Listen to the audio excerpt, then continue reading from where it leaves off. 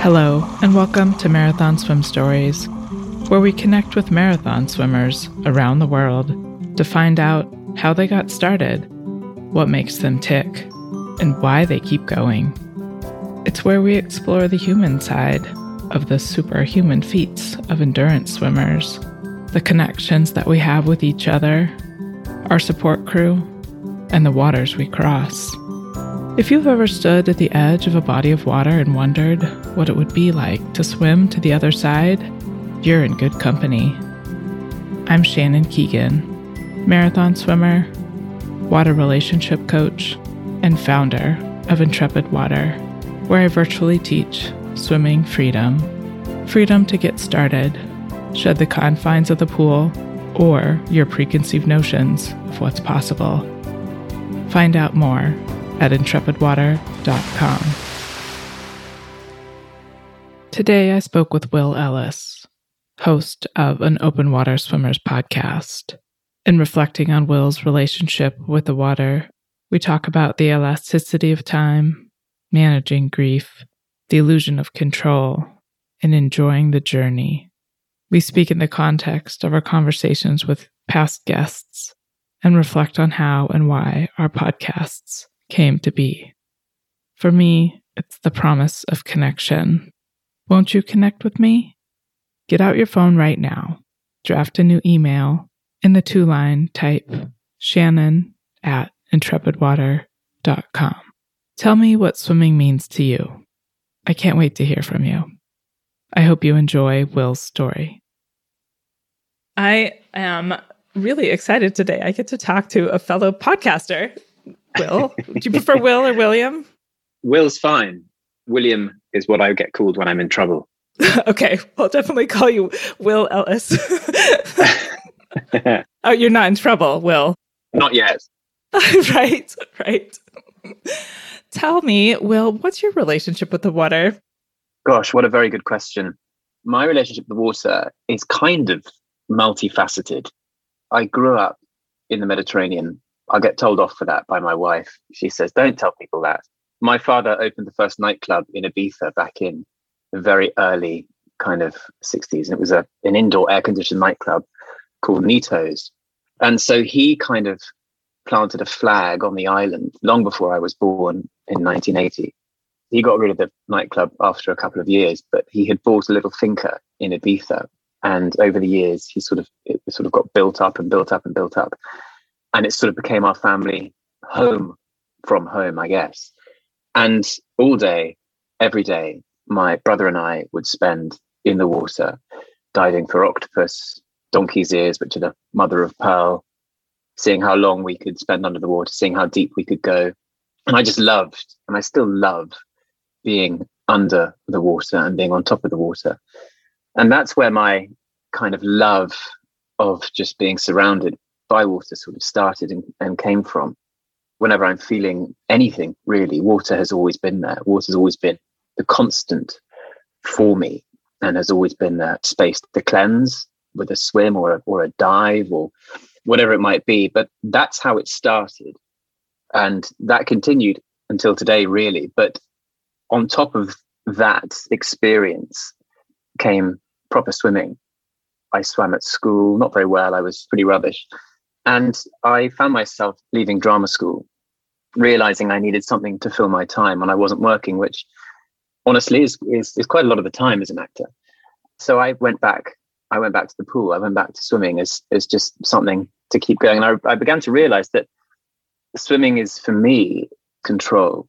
And it's control in my life where actually we are all spiraling out of control. No one fully has any control of their life. And in my case, the last 5 or 6 years have been extremely challenging. And so swimming has sort of evolved even more into something that I have control over and I can go to and is always there, has always been there for me. And it's a space to train, it's a space to have, metrics. It never lies to you. It's not forgiving necessarily, but it will always tell you where you're at. And it's a space to let go. It's a space to not think. And it's a space to have your head under the water, for a long time. So the water The water is my friend. The water is where I go.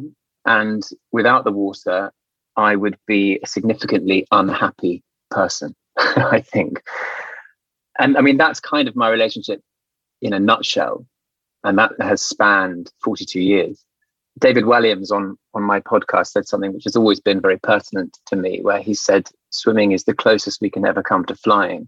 And I think that for me is what being under the water and being comfortable under the water has always been about. You feel effortless and you feel comfortable. I mean, I've always been very comfortable at sort of 20, 25 meters underwater. So it's always been a space just to be and feel kind of slightly egocentric, that I'm in a space where not many people go to, or not many people have the privilege of sort of going to at that sort of depth, which comparatively to professional freedivers is nothing. But for laymen like me, it's deep enough.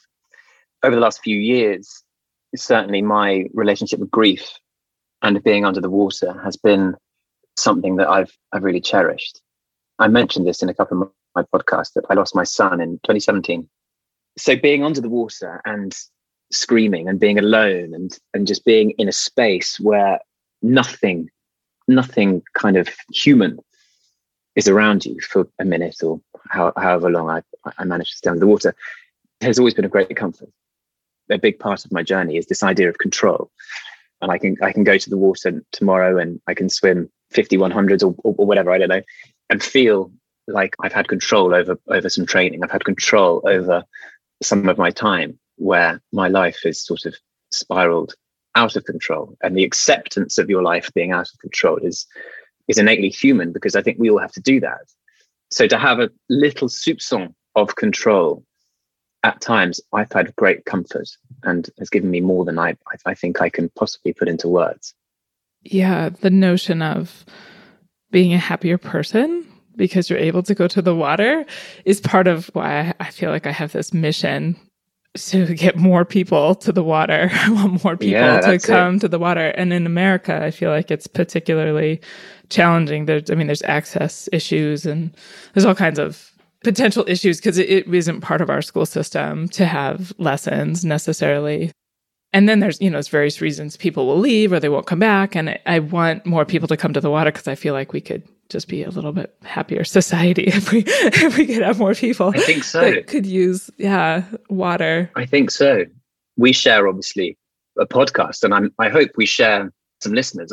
I'm sure we do. And the idea of the podcast for me was in a similar vein. And I wrote down my expectations of the podcast. And one certainly was to try and, bring people to the open water. But if I'm being really honest, and if I'm being brutally sincere, the main reason I started my podcast was simply that I was missing swimming in lockdown. Mm-hmm. And I'd always had the idea of doing a podcast because I've made friends with some lovely swimmers over the years. And so I thought, well, now is as good a time as any, because I'm missing swimming. I'm missing, to quote Caroline Saxon, I'm missing my swim tribe. And I was just missing that sense of camaraderie that you get turning up to a pool or open water where you can train with people. Because I hate running and I hate cycling and I'm terrible at both. But swimming, I'm okay at. And so I started the podcast, slightly egocentric about trying to improve my mental well-being by speaking to other swimmers and putting it out there and seeing what happened. And it got bigger and bigger and bigger. And I suddenly found myself talking to, Sarah Thomas and Jamie Monaghan. And I was like, wow, these people want to speak to me. This is crazy. I mean, I was utterly terrified. Then in a way that it sort of came at the perfect time for me, that podcast. And I'm not particularly fatalistic. My son, Odie, was diagnosed at the end of last year, just before Christmas, with a very rare syndrome called Mowat-Wilson syndrome, which is a lifelong genetic issue. So he'll need care for the rest of his life. And I was embarking on the second season of the podcast thinking, what can I do? How can I help my situation or other people's situation who are experiencing the same thing? And we've been given a lot of help by a charity called Amaze, who specifically help families who have children with disabilities. And this idea in my head had been brewing for a while of swimming the channel. I had provisionally booked my spot with Eddie Spelling, who was the pilot I did my double relay with a few years ago. And that was all booked. And I found myself talking, I haven't released this podcast yet, to Sally Minty Gravett, or Sally Minty. She's the oldest person to do a double channel crossing. I think you might have spoken to her. Yeah. And it turns out, this is how I said I wasn't fatalistic, but this is just bonkers. So I messaged Sally because a friend of hers had suggested I speak to her. And so I messaged her and said, "Hi, Sally, this is me. I'd love to chat to you. What do you think?" And she said, "Your name sounds very familiar. Are your parents Chris and Becky, who go to Ibiza a lot?" And I said, "Yeah. How do you know?" She goes, "Oh, I can't believe it. I used to babysit you when you were a 1-year-old because I was the nanny to your father's great friend. Oh my gosh. We spent lots of time together in Lanzarote and other places." And so this person came into my life again, who I had. I mean, Sally's in her early 60s, I think, and I obviously haven't seen since I was 1. And the podcast has brought her and I back together. And she, at the end of our chat, she said, "Well, you must come and swim around Jersey." And so now I've sort of been roped into this 65-kilometer swim next year, which I'm thrilled and delighted about, which gives me the perfect recourse to start raising money sooner rather than later for this charity for my son. So it's like these various sort of things have sort of plopped into place as a result of the podcast, which I sort of set up slightly for selfish reasons to feel better during lockdown. But some good has come out of it. There's been some lovely feedback, which has been hugely generous and kind of people who have taken the time to listen. And everyone's so different, but everyone resonates on a certain level about the water and our relationship to it and what we get from it. And so it's just been bonkers, really, to sort of think how the last 2 years have played out, specifically with regard to an Open Water Swimmers podcast, and now where I am going now with my swimming and this desire to swim longer and be in the water for longer, because I think there is something deeply cerebral about processing grief. And when life throws you big challenges again and again, there is something about endurance rather than a 3K race, a 1,500 meters race in the pool, or just swimming lots with your club, that takes on some sort of transcendence, that takes on a different meditative quality to help you deal and process things. I swam Lake Zurich, which was a 26.5K race a number of years ago in 2015. And they call that the transcendence race, which I sort of slightly scoffed at, thinking, I'm swimming to swim fast for as long as I can. And then it was a lovely race and didn't win it, but, I came third, and the 7-hour swim I was pretty pleased with. But that never left me, that idea that time went so quickly and 7 hours felt like, it felt like an hour and a half, as had the training up to that, to be honest. It had all been really lovely. And, you can just get in the lake and swim for 4 hours and it just feels like you've only been in for 20 minutes. There's something about that, being in that space, being able to swim in that space. It takes a while to get there because you need to train, if that makes sense. And once you get into that space, there's something so freeing and liberating about an endurance event in the water that just lets your mind go, that lets you have the space to just be still. Yeah, so many things are coming up for me right now. Marathon swim, like, it doesn't have the same meaning to everybody everywhere. I guess, what is a marathon swim? That's because I was thinking about this, and I think the people I interviewed have certainly inspired me to swim the Channel and do a Jersey swim and see kind of what's next, really, in my swimming life. But what is a marathon swim? Because a 10K swim is technically a marathon distance, right? But when you're speaking to Sarah Thomas and Jamie Monaghan and Chloe McCard, these are just, walks in the park. And so at what point, I guess everything is relative to everyone, right? And that has to be the case. But I'm really fascinated by the idea, which I just spoke about having the mental space as you swim over a longer period, which just allows you freedom in the head. I mean, I'm speaking quite ethereally here, but I think it's very relevant compared to someone who would do we have a Couch to 5K running app here in the UK, and someone might do the same, in the water. They might spend a few months training to swim a 3K, which is wonderful, which is great. And that should be celebrated in equal measure, because that might be even harder for someone to do rather than someone like you or I to train for something that we know very well. So what does marathon swim mean to different people? I mean, that has to be it's such a broad term, I think. Yeah. I think Evan Morrison said it's a state of mind. That's my favorite definition of a marathon swim. It's the idea that you're just pushing. The other thing that came up for me, I spoke with Jillian Best, who's a liver transplant thriver. Her statement, I think it's toward the end of the podcast, she talked about staying as present as possible.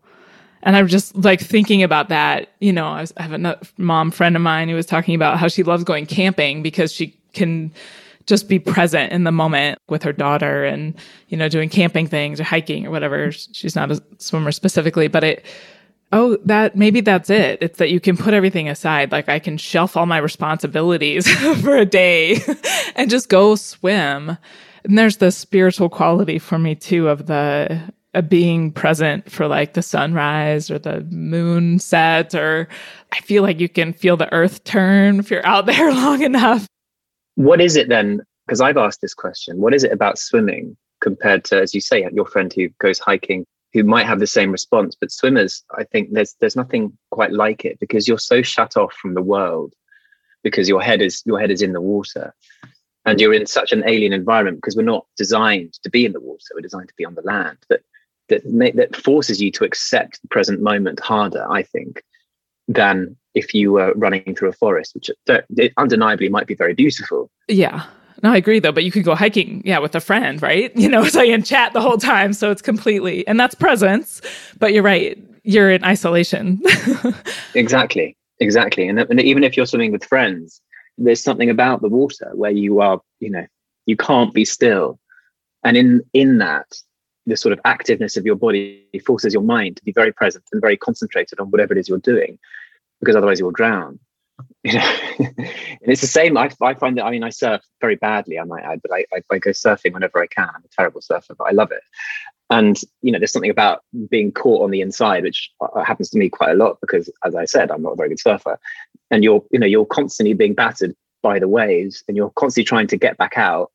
And it's just so thrilling because you can't stop. You have to keep going. Otherwise, you're going to get pushed into the rocks, or you're going to drown. And there's something really fundamentally spiritual about that sort of endeavor because there's no way out. Whereas when you're hiking, you can just sit on a rock and look at the horizon, which is lovely.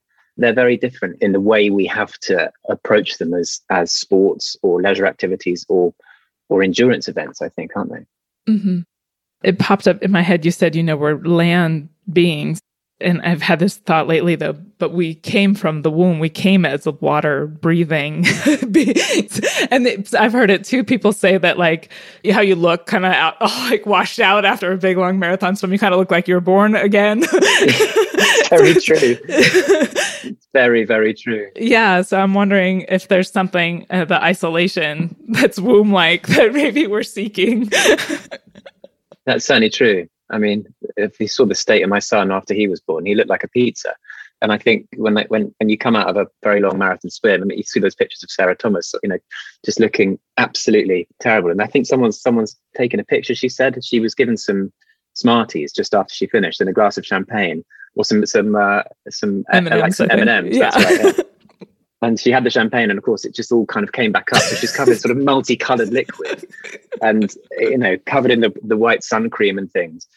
I'm just going to shut WhatsApp. And she must have looked exactly as you say, like she had just come out of the womb all over again. Right.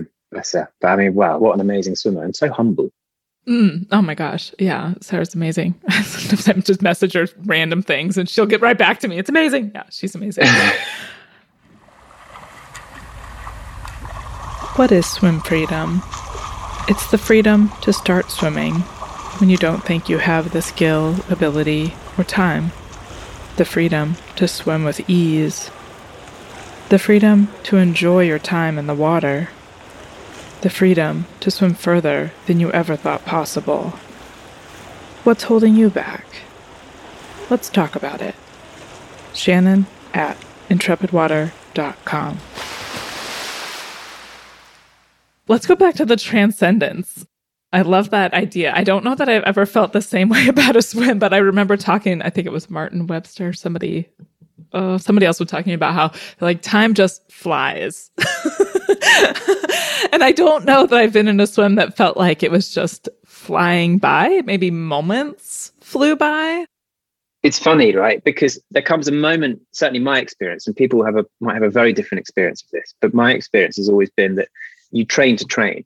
You can be as fit as you like for a 1,500 meter swimmer, but actually it's only when you start swimming for non-stop for an hour and a half, or doing 10 1500s, whatever, I don't know, whatever it might be. I'm saying that I'm putting those things out of the hat like I did them yesterday. I really didn't, but it's only when you're able to kind of find those sort of sets where you push through, that you find that really, really comfortable, slow pace.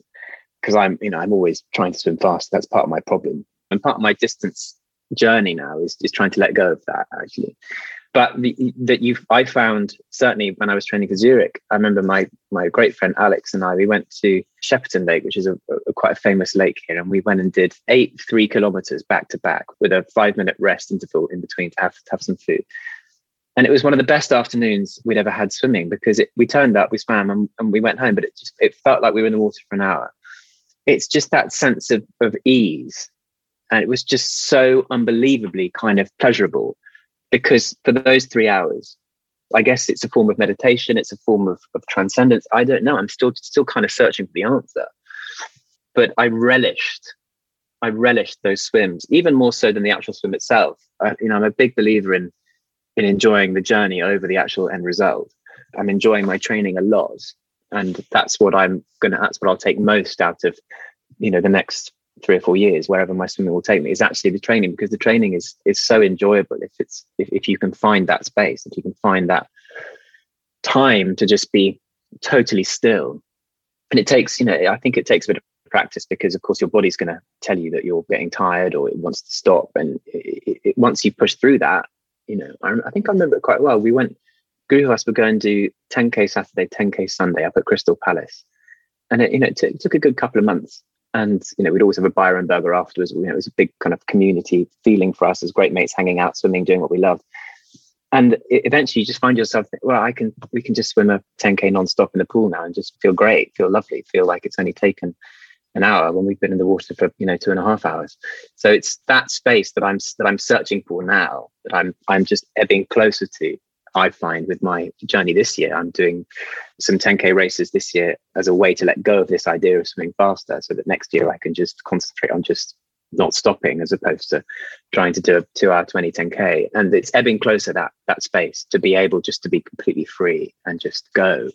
And that's what I enjoy the most, I think. And that's what I feel like I've been missing for the last few years, especially given the trauma that I'm carrying with me in my life, with my son dying and then with my son's diagnosis. It's not been easy. And I think by finding that space and by finding those moments to be still, I think I will get a lot from. I'm not familiar with the genetic condition that Odie has or what happened to Dash. Tell us. My wife and I spent 5 years going through IVF. Early on in our IVF journey, we have an amazing NHS down here where we were given IVF on the NHS. And my wife has a low egg reserve. I don't know how much people know about IVF, but basically they go in, they try and collect as many eggs as possible, which they try and fertilize. And then they put 1 or 2 back in the womb, see if they take, and they'll keep some on ice. It's kind of most people's perfunctory journey, should we say.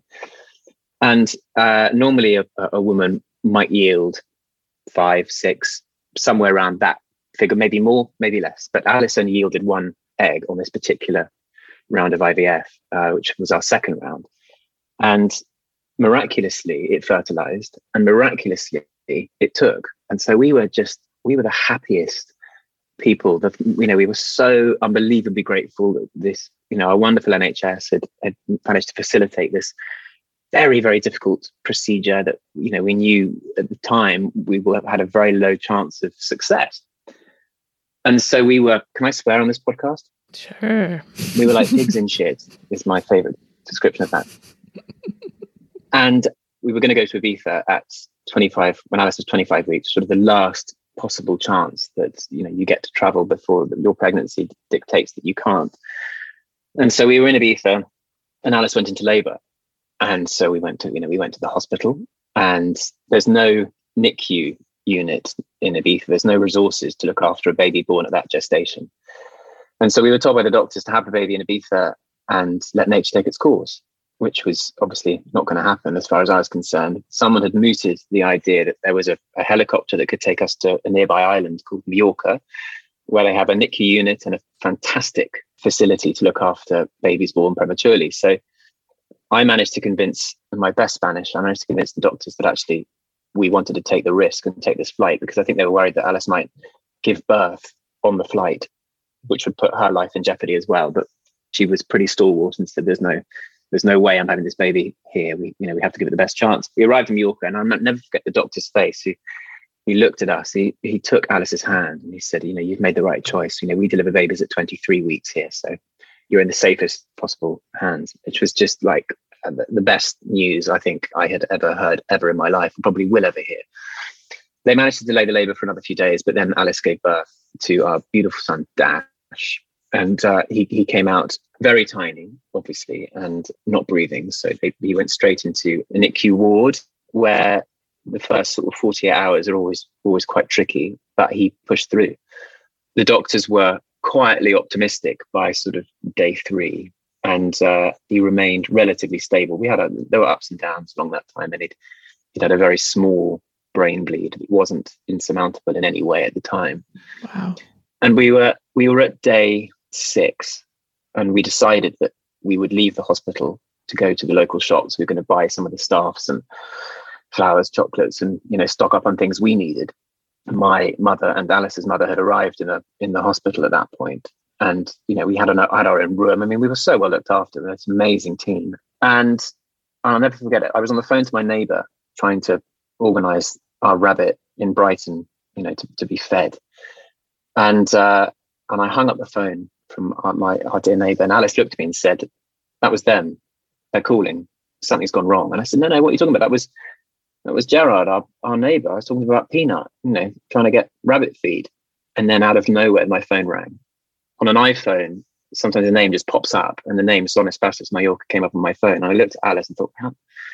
And I answered, and they said, "You have to come back. Something's happened." And then we walked back along basically the side of a motorway in 35-degree heat, not knowing if our son was dying or what had really happened. And we got back to the hospital, and we were taken to a room we'd never been into before, which of course spun us both out. Alice thought, this is where you go. This is where you go when they tell you that your child is dead. I think I said to them, "Do you call this the sala de malas noticias?" Spanish, it's the room of bad news, which they said, no. They're pictures of like babies in their mother's arms all around. And I said, "This can't be the room, Alice. Because right. Look, there's this would be really cruel. There's pictures of beautiful babies, and and I was still hugely optimistic and feeling like we could get through this. I can't really remember how long it took, but we were then at some point we were taken into a room where they explained what had happened. And in a newborn, they have this valve called a ductus valve in the heart, which they have to close because it hasn't sort of developed yet. And he ruptured his spleen, which reopened his ductus valve, which they'd managed to close a few days earlier, and it had this sort of catastrophic brain hemorrhage. Oh my gosh.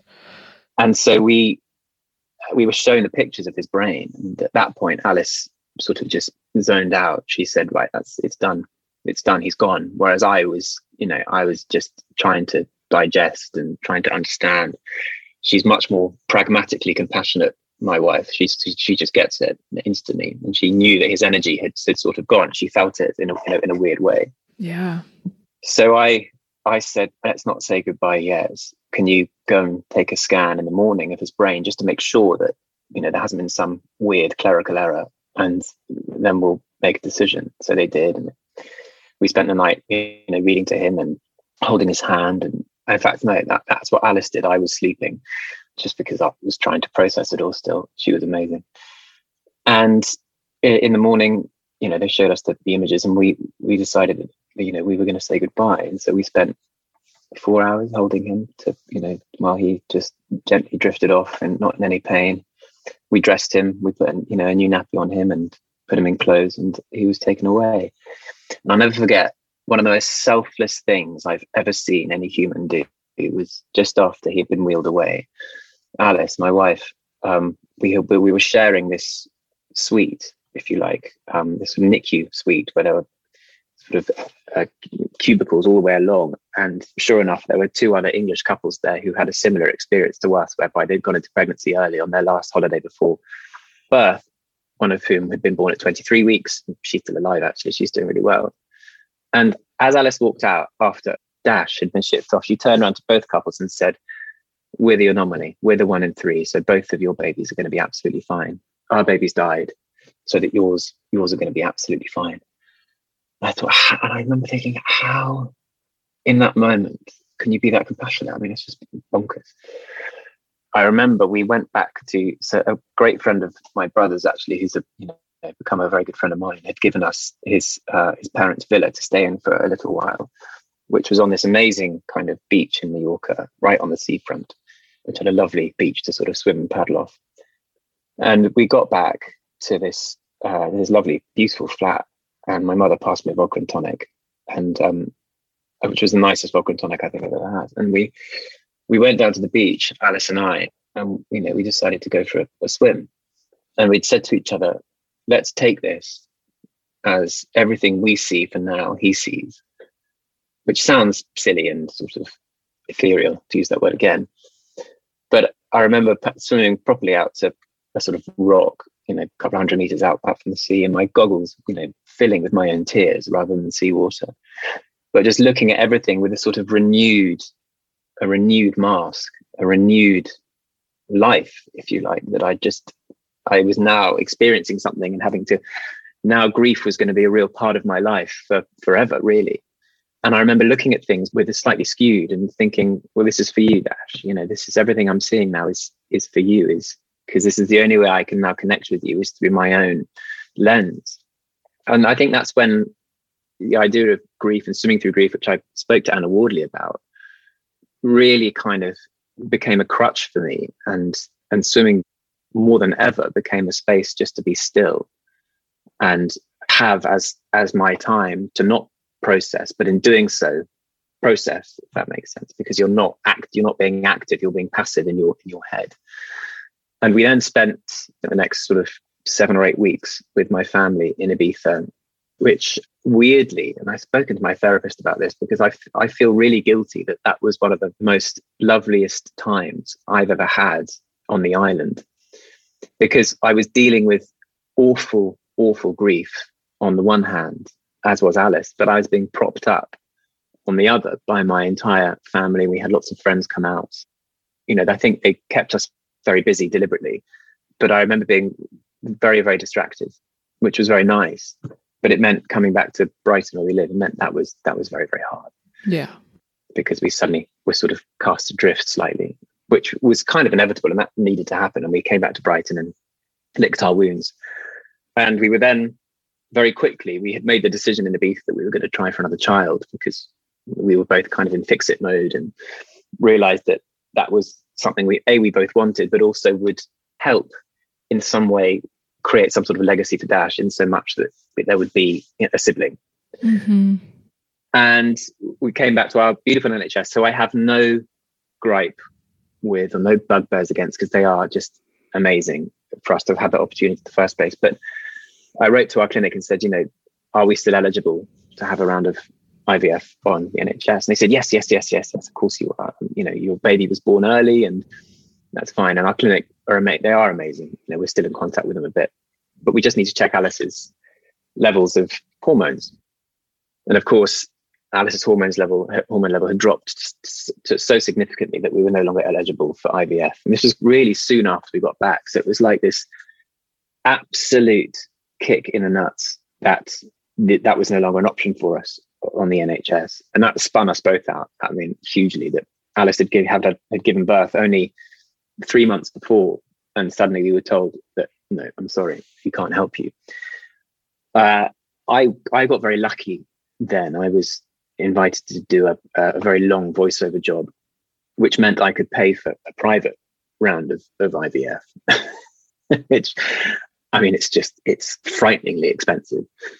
So I sank all my money into this. I thought, if you're going to do it, we're going to do it properly. So we went to this very expensive clinic in London, which was like a cattle market. And Alice had to drink like a litre of milk a day. And I was injecting her at very specific times with drugs, and all the doctors, although they were very professional, very lovely, were all very kind of officious and like, you were very much a lab rat.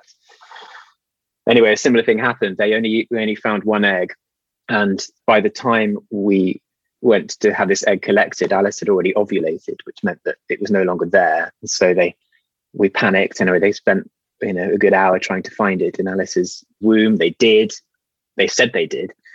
And then rather than waiting for it to fertilize, they just put it straight back in, because there's no point hanging around. And I'll be honest, we felt quite confident because we just had a baby. We just had a successful pregnancy on one egg, on one embryo, I should say. And so it seemed like we can do this. We can nail this because we've nailed it once before. Why shouldn't it work for us again? Anyway, it didn't. And that was another kick in the teeth, which many, many, many people will have experienced with IVF. IVF is incredibly cruel and it takes no prisoners. And so we'd always said that we would try a donor egg scenario if that didn't work. And we found a lovely clinic in Barcelona. Spain has some of the highest donor rates anywhere in the world. There's something about Catholic families being very generous with their eggs, much like in America, where they have very high sperm donor rates, as I understand it. I mean, I'm happy for someone to correct me on that. And so we a donor was found very quickly, and she was 19.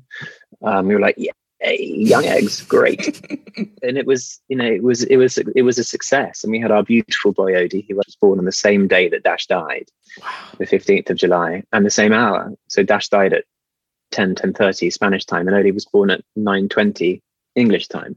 Wow. On the 15th of July. So it's sort of crazy, really, that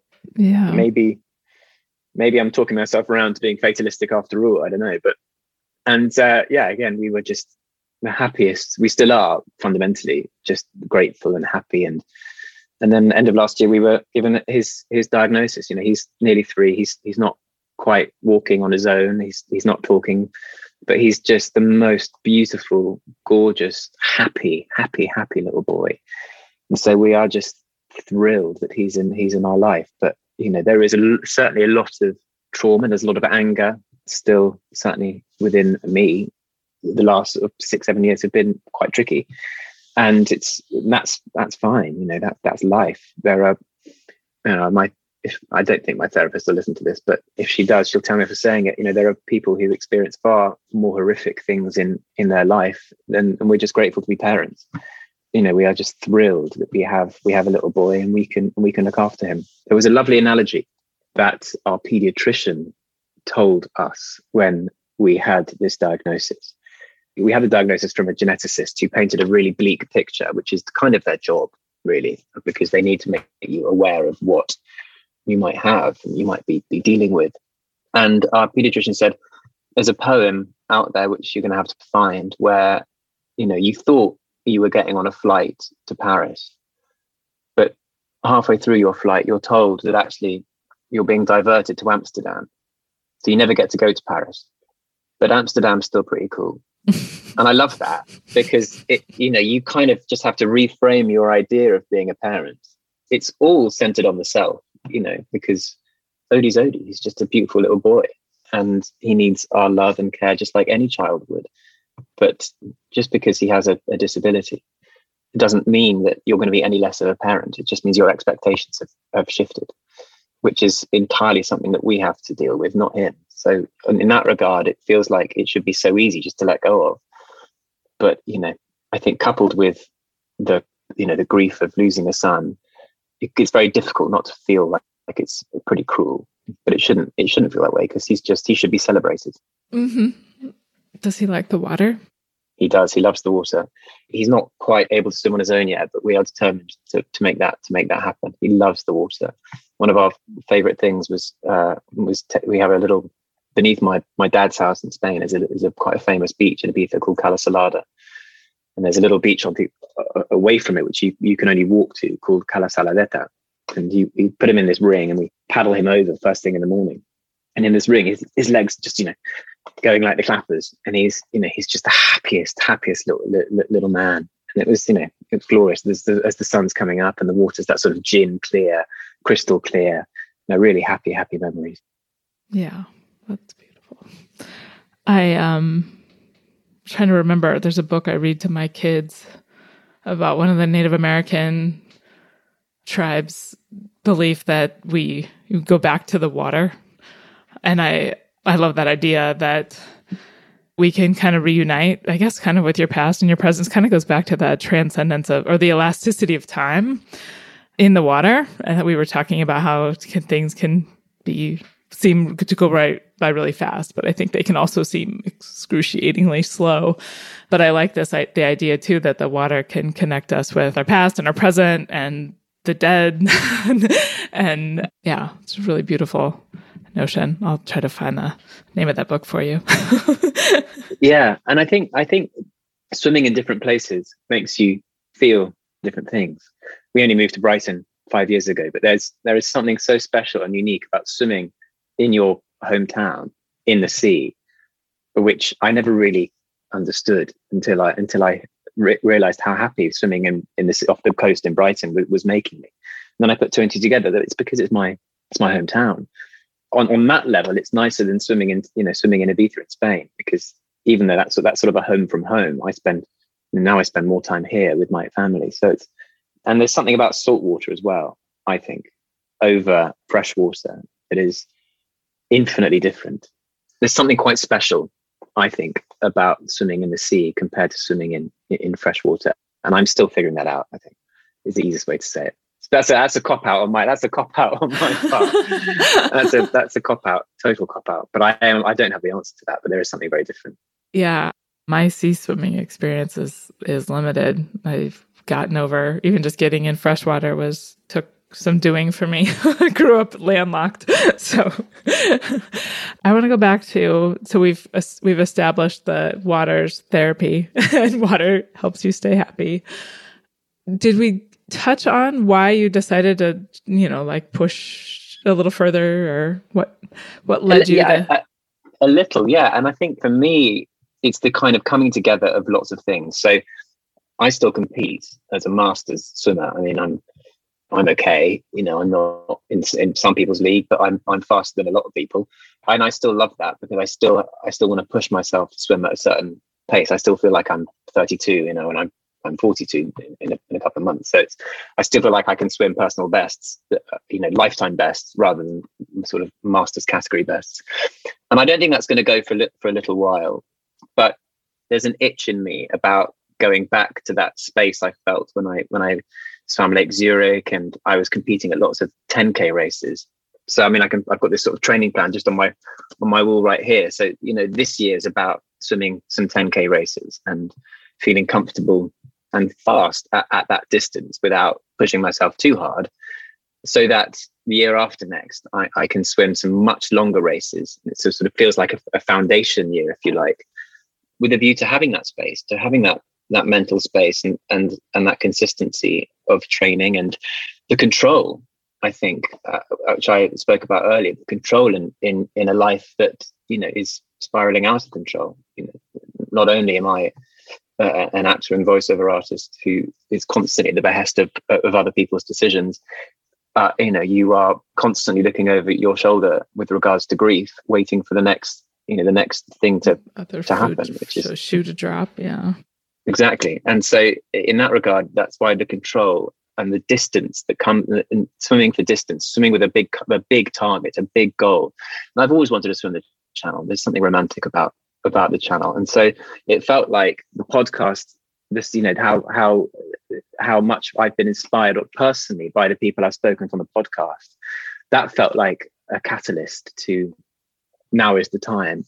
But then with Odie's diagnosis, it felt even more like now is the time, because it's going to give me the headspace. It's going to give me motivation to raise money for the wonderful charity Amaze, who have been really supportive and really helped us on our journey. So it feels like it's the coming together of lots of little things that have inspired me to kind of just get on with it and do it now, rather than wait until I'm in my 60s and still sort of pottering along. We have actually, we have a swimming pool opening on the beach here in Brighton next spring, which is a 50-meter swimming pool, heated, but it's open all year round. So it's also, there's going to be that sort of element to throw into the mix, that spring next year I have this amazing kind of semi-open water facility right on the beach where, you know, I'll be able to acclimate properly in the water and be able to use the pool. So it seems like all these threads have sort of spun together to make me want to go back to that idea of distance and that idea of finding that space mentally to be able to swim for 6, 7, 8, 9, 10 hours, he says rather optimistically about Channel and Jersey. I was speaking to someone the other day about this, and they said, aren't you worried about the cold water acclimation? And I said, well, it's got to be done, but I don't want to be swimming the Channel over kind of 13 hours, really. I know I'll probably have to be pulled out. So, you know, I want to swim it quickly, but there's no guarantees on anything, because you're behest to your pilot and the tides and the conditions. So, you know, I'm rather naively and stupidly hoping to swim Jersey and the Channel fast enough so that I don't get too cold. And people are going to be listening to this who are going to be screaming, saying, "You absolute numpty!" But that's my really childish, naive plan at the moment, which will all change next year, I'm sure, when I actually realise what I've decided to try and do, and probably foolishly try and do it. So, you know, all my swims have been warm apart from the relay, but you know, you're only in the water for an hour and then you're out. You can warm up. So, what was that like? Tell us about your relay experience. Oh, the relay was great. So I've heard the boat can be rough. This is it, Shannon. Right? This is why I am so naive, and I'm actually a bit childish and a bit of a fool, because our relay, you couldn't have written in a book better conditions than what we had. We were a group of 6 swimmers, all used to train at the same swimming club. So we're all fast. A couple of NCAA athletes in there as well. So we're all pretty good. And it couldn't have been calmer for the entire duration. It couldn't have been flatter. It couldn't have been warmer. I think the air temperature, even at night, was still hovering around even at night was still 16, 17. And during the day, it was like 25, 26. And we had the water temperature was about 18, 19. So, I mean, it was a breeze. And we flew across in bang on 9 hours, and then came back in just over 10, I think. And so, wow, it was like, day out on the water. I can, and so none of us got seasick. You know, a couple of us got quite cold because, you know, a couple of guys were really lean because they're super fit and do Ironman and things like that.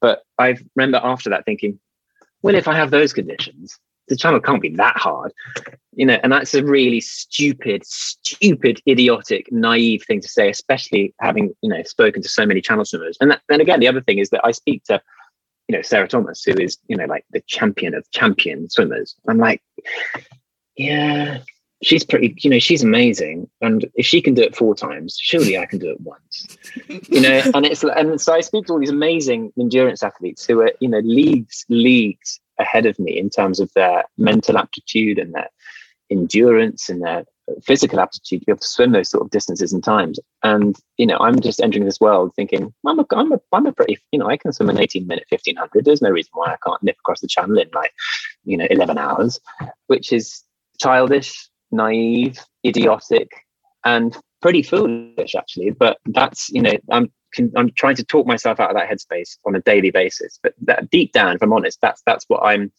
idiotically trying to convince myself of. But it's good to, you know, set a bar somewhere. I know. So there's some people that set the bar low, and there's some people that set the bar high, and that's okay. Exactly. And I've got 2 years to actually get my head around it properly. You know, I feel like all I can do right now is train for distance this year, and then I'll start thinking about, you know, acclimation next year. And when we have this 50-meter pool being built on the beach, which is right, you know, I live by the water. So if I can't get in the sea and have a 50-meter pool, you know, at my disposal, my resources, and not at least get across on the English Channel, then I'll be very disappointed and have to have some words with myself. But then, you know, some fog might roll in, and we might have to abandon the crossing. There's all sorts of things that go wrong. But if I can't get myself in a space where that is what I can control, then, you know, I'll have to have some words with myself.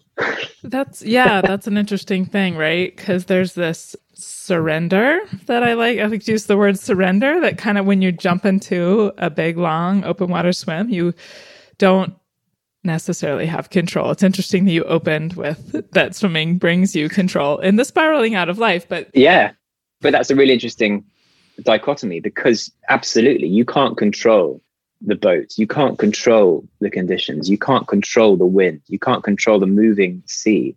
The only thing you can control is how much you've trained and your own headspace. And if you've done that, then you have to surrender to what she gives you on the day.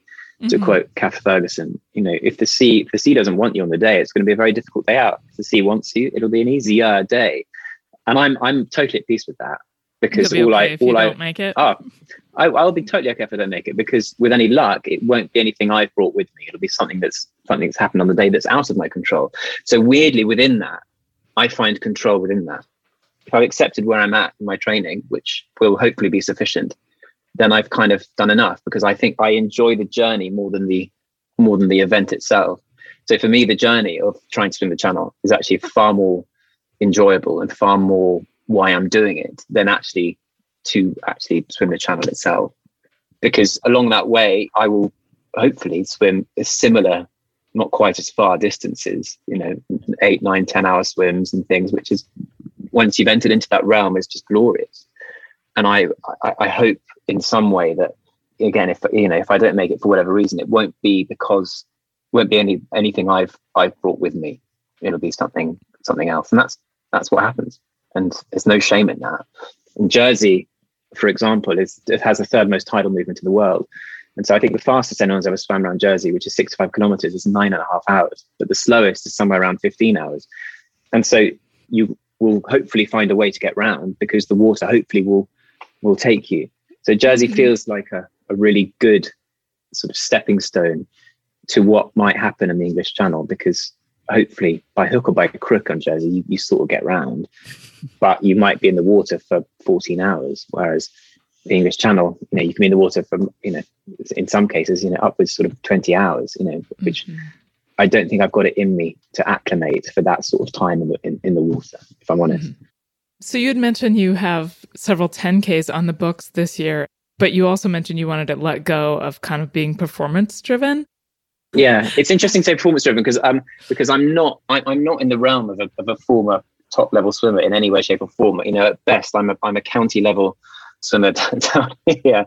So I like the fact you said performance there. That makes it feel really kind of important and judgy. Thank you, Shannon. But everything's relative. And that's what I love about swimming, because I was never a top level swimmer. And the bar I would set myself when I was swimming with, swimming club and other much faster swimmers was, I like to swim at this pace. And then I was swimming at that pace. I was like, oh, cool.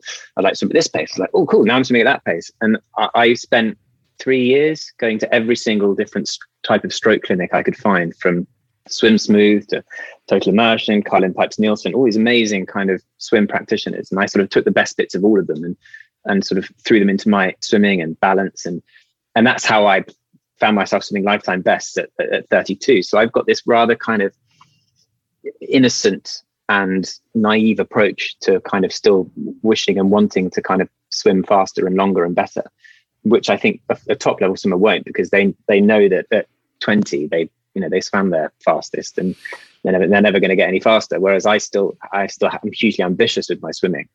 But these 10Ks this year, which I am really excited about, are simply stepping stones for me for next year, in terms of just getting some sort of distance pattern, having short-term goals in order to kind of motivate yourself to do the work, to get yourself into a space where you can train at a level where you are able to transcend.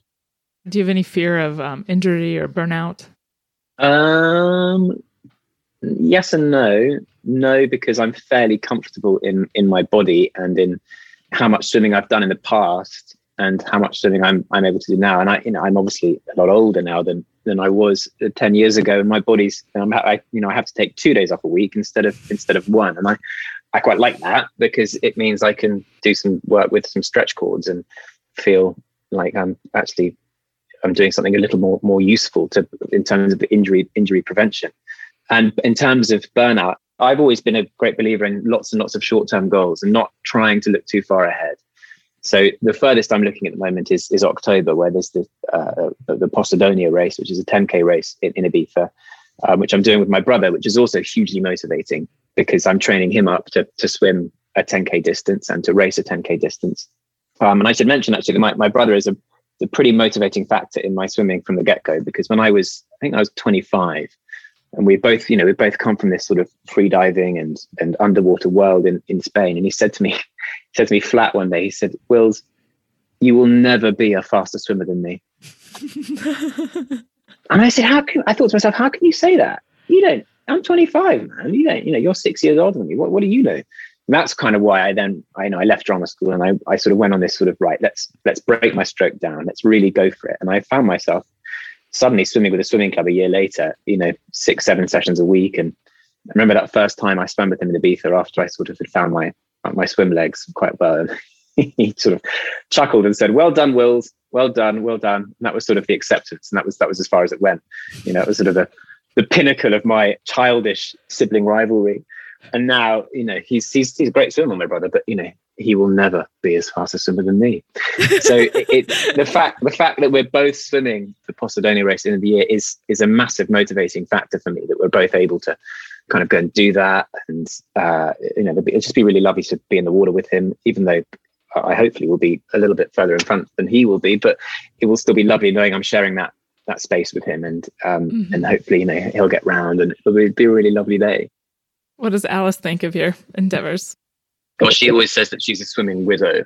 One year when I was suddenly starting to take swimming really rather seriously, we were training really hard to go to Masters World Championships in Riccione, and we were swimming like 2 sessions a day, and Alice and I had just moved in together.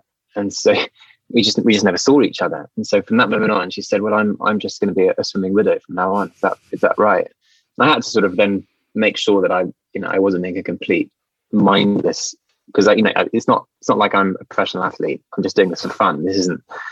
She's getting nothing from this. It's a purely selfish act. And so you kind of have to try and make sure that you try and balance your life in equal measure for others, because otherwise it can become very selfish and very enveloping of your entire life. A bit like being an actor. God knows how she's put with me, actually. I have no idea. The most selfish profession you could probably ever do. And I go off and swim for 2 or 3 hours every day. Anyway, she's a very, very lovely woman. Does she like to swim? She specialized in underwater camera work. So she worked on like the Harry Potter films. She worked on all the Mission Impossible underwater stuff. And she worked with some incredible people doing some really, really, really wonderful things under the water. So that's kind of how we had a spark, 12 years ago, is that we both shared this sort of love of the water. And she's a master scuba diver and all that comes with it. And she's swam the Bosphorus with me like 4 or 5 times in Istanbul. She loves the water, but she's never really embraced the sort of competitive edge to swimming. She's always just been very much, very comfortable being in and under the water, but she's never wanted to swim faster particularly. But yeah, she's had a much more interesting career than I've had, put it that way. Sounds like she's a really good relationship with the water.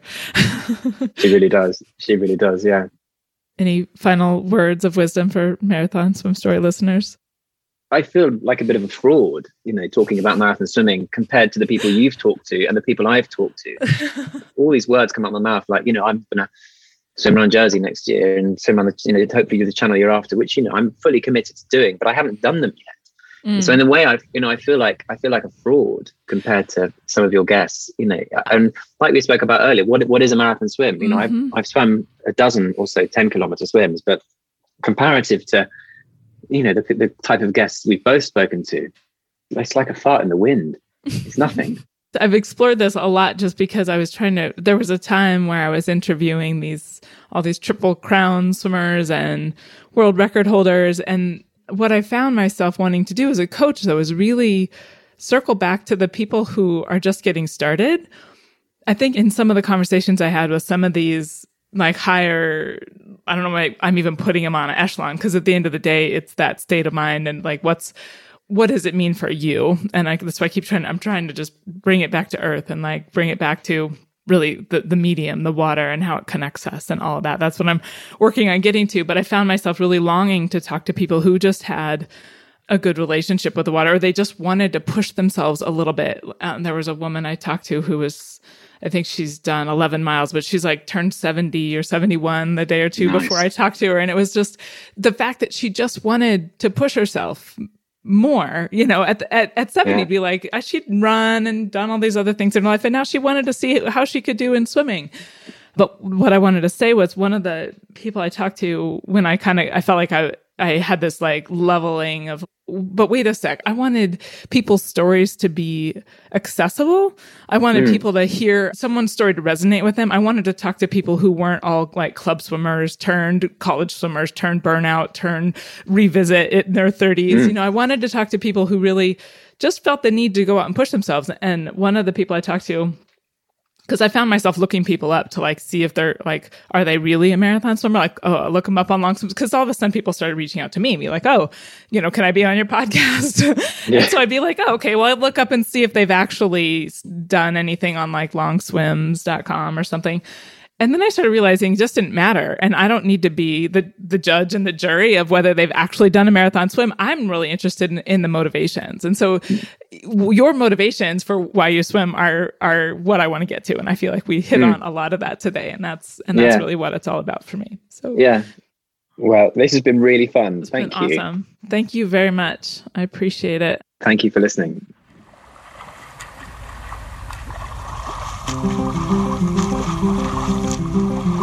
I hope you enjoyed today's episode. If you were inspired by even just a moment of this story, please share it with a friend. You never know what might push someone out of their comfort zone so that they can find out what they're capable of. And please leave a review with your podcast provider.